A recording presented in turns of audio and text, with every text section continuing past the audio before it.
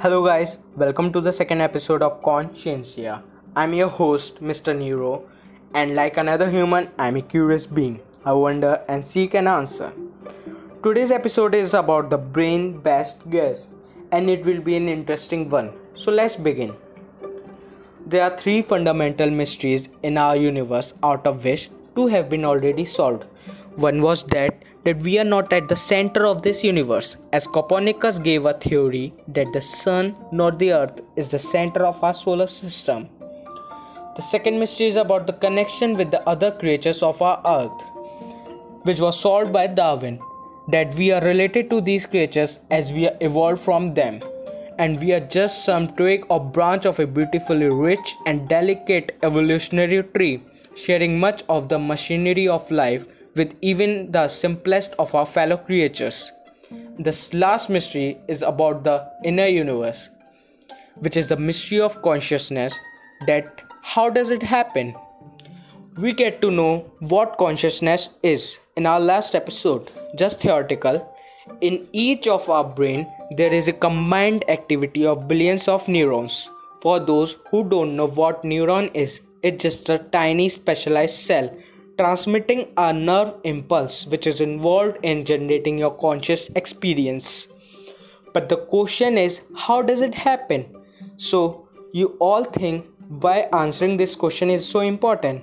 It's just because consciousness for each of us is all there, but without it, there is no world, there is no self, and there is nothing at all.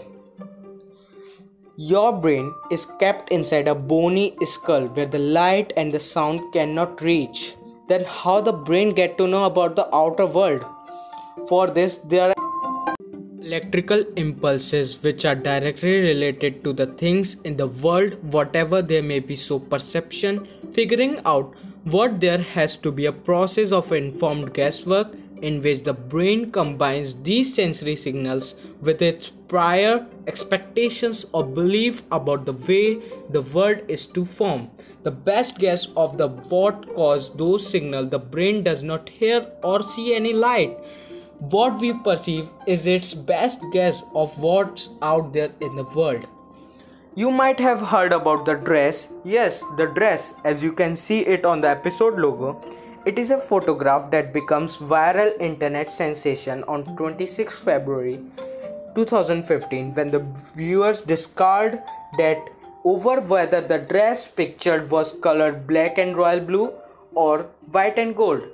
Neuroscientists Conway and J. Neitz believed that the differences in its opinion are a result of human brain perceives color and chromatic abbreviations. There are many theories like it just because the lightning around you, or some says it was found the people who are early risers are more likely to think that the dress was lit by natural light, perceiving it as white and gold, and the night owls who saw the dress as blue and black. A study was carried out which reported that the individuals who saw the dress as white and gold show increased activity in the frontal and parietal regions of the brain.